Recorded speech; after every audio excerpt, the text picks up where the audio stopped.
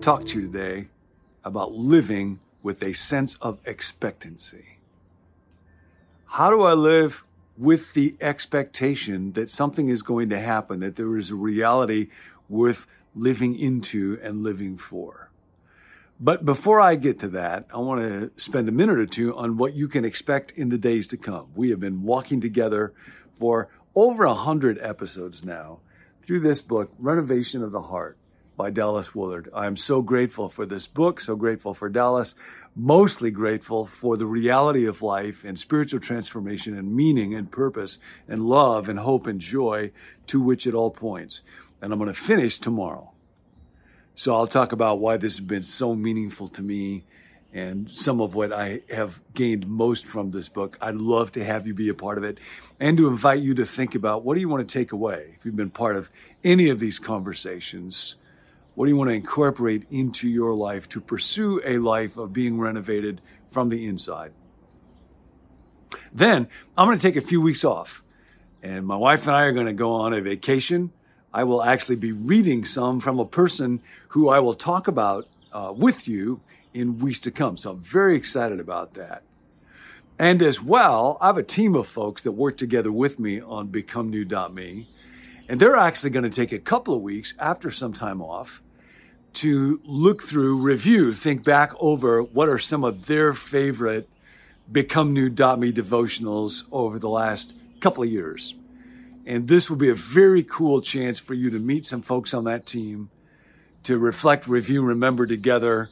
Maybe it'll be some new stuff if you've not been with us through this whole journey. So, love to have you be a part of that. Also, we're going to send a survey out. We'd like to learn more about who's listening, who's part of the Fellowship of the Withered Hand, which is part of what we call ourselves, and how we can be most helpful to you. So when that survey comes, if you want to fill it out, I would be super grateful. Now for today, I have a couple in my life who is looking very much forward to the arrival of a new child. And we get real creative when we talk about what it is to be pregnant, being in a family way, having a bun in the oven, having a baby bump for some reason has come up over the last several years. But my favorite word for this is to be expecting. Gosh, what a great word. I am expecting. In other words, I'm not just grinding it out. I'm not just drifting from one day to the next. Something is coming. And it's not just a vague illusion. It's actually quite definite, and I anticipate it. It's such an interesting thing that we would talk about being pregnant as expecting. But the reality is that all of us, including those of us who have no intention of having a child or having another child, are meant to live with a sense of expectation.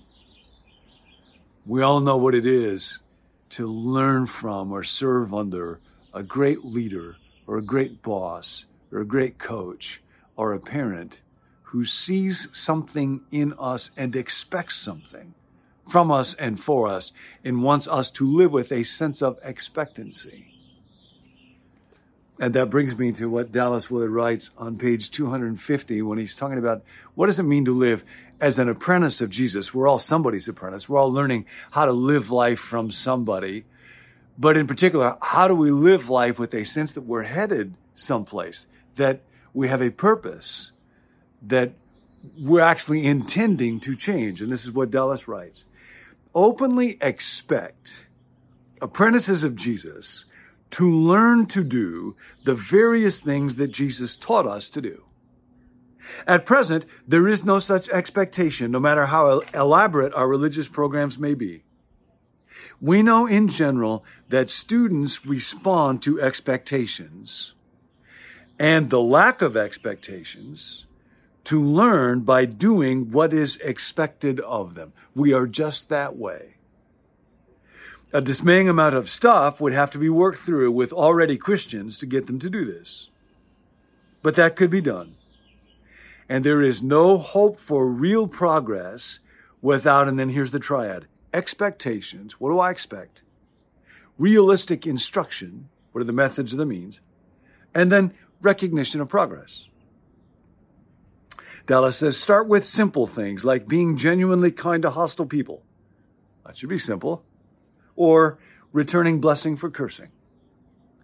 Often we have plenty of opportunity to practice and refine these in our own families. Develop understanding of such situations.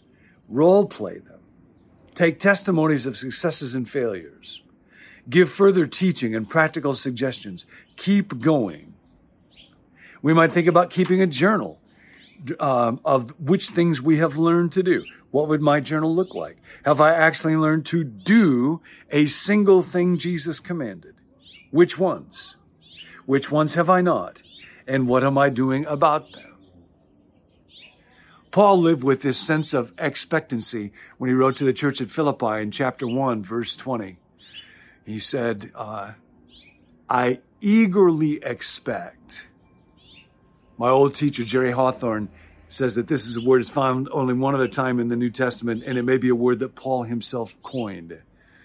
And the picture behind it is of someone who is racing forward with their head straining, their eyes focused to see what is coming next, their heart pounding. I eagerly expect and hope that I will in no way be ashamed, but will be given sufficient courage so that whether in life or in death, Christ will be magnified in my life, in my body. Paul is not living with the expectancy that his suffering is going to go away. I find that very interesting and challenging and heartening. He's in change at that time. He may be dying. Might happen through my death, he says. He's expecting something deeper than an improvement in his circumstances. And that is the renovation of his heart. He expects this. He looks forward to it. I have been inspired about this just this last week. I went down to Atlanta. My friend Chuck is retiring, has retired now after many decades in medical practice as a doctor. And his brother-in-law Wade was there and talked about when he came to visit Chuck one time. And Chuck said, we got to go to Lowe's. It was on a Saturday. So they went to Lowe's and they got a bunch of insulation. And then they went to the home of a stranger. Wade didn't know. This was a patient of Chuck's who was low income, health issues, had 2 children, lived in a home that was not insulated. And Chuck had found out about this. So, you know how rare it is for doctors to do house calls. Chuck went to this woman's home with Wade and spent a day in the attic crawling through rat droppings and everything else to insulate the home so that this mom of young children would have an insulated home to live in. On the other end of the age spectrum, there was a letter from another family whose mom was dying. I think she was about 90 years old. And Dr. Chuck went to where she lived to play a house call and ended up playing hymns and singing songs about God and faith and heaven and hope to this patient who was in the process of dying. And I thought how often my life is wrapped up in my own agenda, and I was inspired when I heard these stories to think, I can expect God to be at work in my life to prompt me to help other people in that kind of way. Where are you expecting love to show up? Where are you expecting today an opportunity for joy? Chuck's old partner, Dr. K, had many, many, many stories to tell. One of them was a time when somebody came into the office and asked, where's Dr. K? And Chuck's immediate response, this is just vintage Chuck. He is a goofy guy. And this didn't look like a patient, might be a medical supply salesman or something. So Chuck said, well, he's going to tell you he didn't do it, but he did it. I know he did it. He told me he did it, but he's going to tell you he didn't do it. Chuck was just being absurd. What he didn't know is this was not a supply salesman. This was literally a deputy sheriff. And there had been an event in a parking lot not far away where there had been a bump and Dr. K's license number had been given to the sheriff's office. So the deputy sheriff was there to investigate him, to question him. And the first thing he hears is Chuck said, he did it. He's going to tell you he didn't do it. Chuck didn't say what he did. So this is somebody who just brings life and healing and help to people. I thought, man, how often do I go through my days with blinders on? I would love to do that. And then what gets in the way of my living expectantly? When I flew home from Atlanta, when I was checking in at the airport, I saw there was a flight that went back to San Jose, which is real near where I live, which is near where I had to have lunch on that day.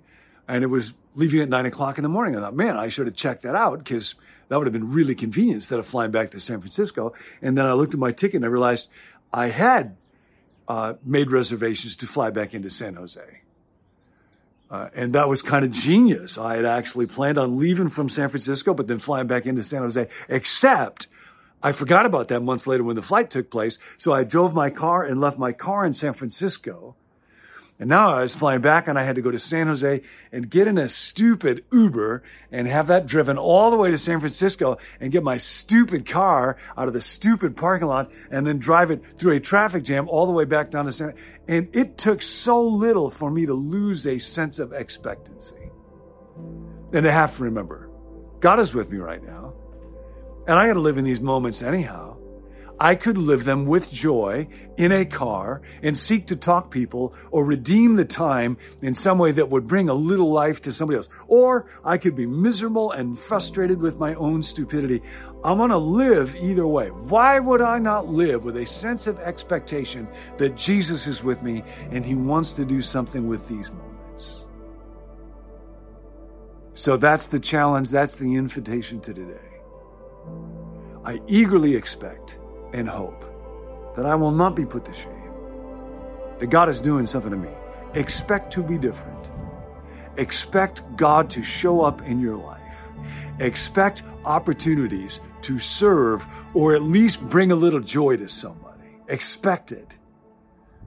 And I'll see you next time. Guard your heart.